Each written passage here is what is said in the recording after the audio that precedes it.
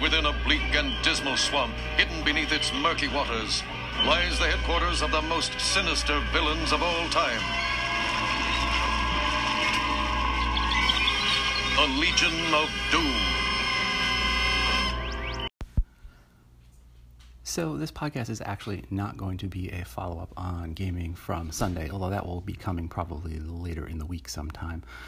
Instead, I thought I would read a lecture that I put together. I'm very excited. It's been quite busy around here lately, which is why my updates have been a little infrequent. Wrapping up the semester with my concept art class, trying to shift gears at work from back into drawing comics and really struggling with the workflow for some reason. Well, some reason. I had the flu. Thank God it was just the flu. I've never been so excited to just have a regular disease and have it not be COVID. Oy. And then, of course, Thanksgiving was just the other day. So it's been a busy week or two.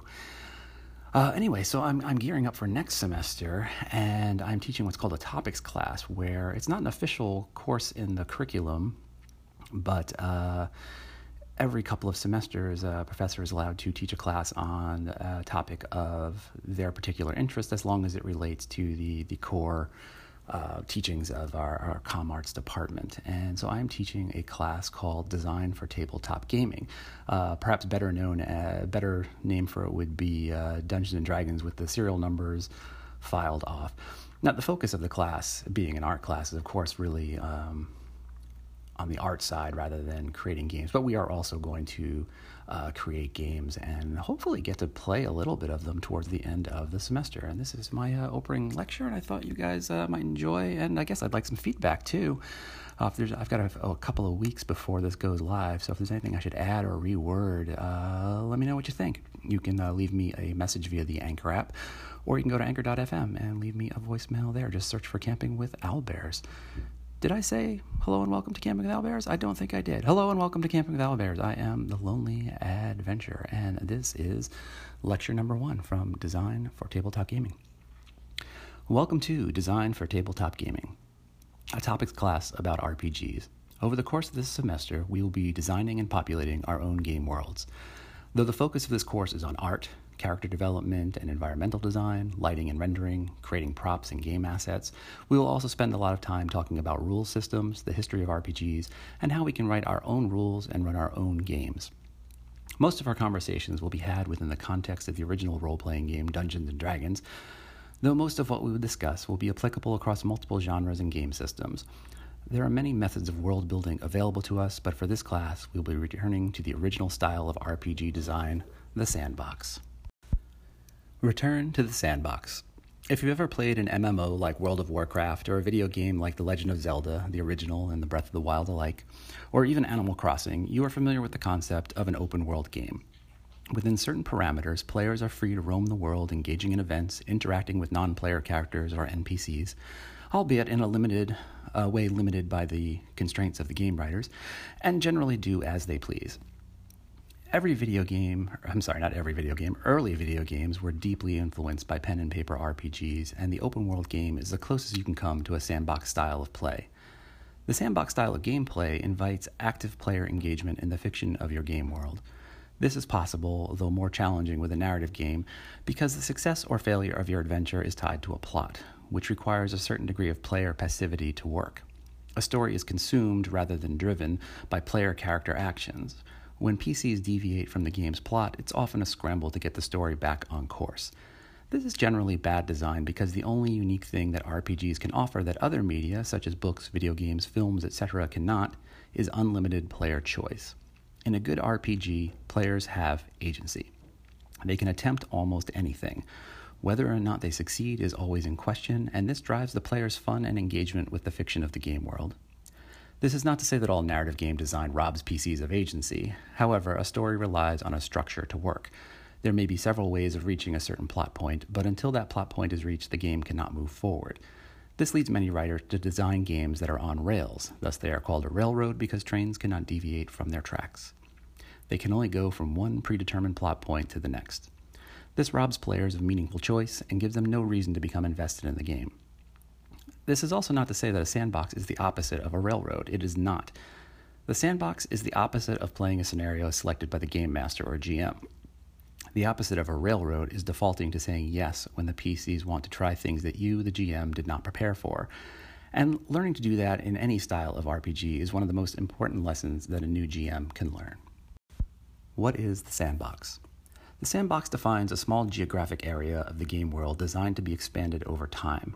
It contains several small adventure sites and at least one large one, usually a dungeon, to be explored by the players. It also usually contains a settlement, a small town or a keep, for PCs to base themselves out of. An important assumption of the sandbox was that it was a wild place on the edge of civilization, or the liminal space between the mundane world and the monstrous or supernatural. Settlements were small points of light in the great dark wilderness, and a central theme of the game was exploring these places. The town, a place for PCs to rest and resupply. This is usually where most early social role-playing occurs. The farther one travels from town, the more dangerous the world tends to become. The town is also the place to find rumors. Rumors and quest boards. Without a central plot to drive the game, it was up to the PCs to find their own fun. The primary engine for kickstarting that fun was the rumor table, an ever-changing list of rumors that PCs could learn by interacting with NPCs, usually in town. The rumors table is the game master's way of telling the PCs, these are some things that I have prepared for you, and asking, would you care to investigate any of them? It is worth noting that not all rumors are true, and that highly social PCs will be better at gathering rumors than others. Your charisma score actually matters. It is worth noting here again. Did I say it's worth noting? I did say it's worth noting twice, so there's an edit. It is also worth noting here that not all adventure sites and hooks have to be fully developed before play begins. A GM could create rough outlines for a number of locations and fully develop them once the players show an interest in exploring them, thus creating the illusion of a fully realized world without all of the associated work that goes with that. Wizards of the Coast's most recent box set, the 5e D&D Essentials Kit, is a modern take on the classic sandbox, using a quest board in place of a rumor table to generate adventure, though it does commit a few old-school sins in how it gates off progress and protects PCs from taking on anything too challenging before they are powerful enough to assure their success. This gatekeeping has the effect of removing any real tension from the game. The dungeon. You will hear me talk about the dungeon quite a bit over the course of this semester. A more accurate term would be the adventure site. It is the place where the action is focused in your game. The dungeon could refer to a school for giant robot pilots, a shopping mall, a space station, or an ancient ruined city. The main thing to understand about the dungeon is that it is a location that the PCs will return to again and again over time. It is literally too big and too dangerous to explore in one go. It is not static. Every time the PCs interact with the dungeon, they affect it in some way. If they wipe out a tribe of goblins on one visit, something else moves in to take their place before the PCs can return. Unless the PCs thought to hire some dwarven mercenaries to move into the sections of the dungeon that they cleared. Or perhaps the PCs aided the goblin in their war against the ooze monsters instead of fighting them. Now the PCs might have earned safe passage on future visits through that part of the dungeon, until the goblins see how much treasure the PCs are recovering from deeper inside the dungeon and plan an ambush, and so on and so on. The dungeon is potentially a place of infinite gameplay, and in fact, in the early days of RPGs, the dungeon was the game. XP for gold, or what's my motivation? You've got a map, you've got a town, you've got a list of rumors and several interesting adventure locations, so how do you get the PCs to care? By attaching a tangible reward system to those locations and rumors. Many modern games use milestone systems for character advancement. When the PCs reach a certain point in the adventure, they level up automatically. At first pass, this method is a lot smoother and easier to manage for everyone playing the game. Unfortunately, it is also completely passive. The PCs show up, survived a series of encounters, and now they level up. XP for gold, or some other tangible and more importantly gameable item, makes the PCs responsible for figuring out how to obtain it. It puts the direction of the game in their hands and makes them responsible for their own fun. All of these things drive player engagement. Typically, 1 gold piece equals 1 experience point, but not just any gold will do. It has to be gold you recover from dungeons and monster lairs. Gold earned from honest labor does not contribute to character advancement. In other words, you must adventure in order to gain experience. Gold is just the most obvious example from D&D. Your game might use magic acorns, elephants, gifts freely given, or monster parts used to unlock new recipes for your Dungeons & Gourmands sandbox game. hack and slash. This brings us to an interesting side note about old school D&D. Because everyone remembers that XP is linked to treasure and gold, but few people understand why these two things are linked. The accepted truth in modern gaming circles is that old school D&D was a game about kicking in doors, killing monsters, and stealing their loot. However, this is not a fair assessment. Early editions of the game contained encounter rules for monster reactions and morale. It also contained a seemingly unrelated rule for determining the distance that PCs began an encounter from the monsters.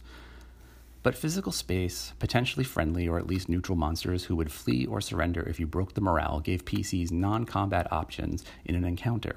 Negotiation, alliance, faction play, and shenanigans were all possible.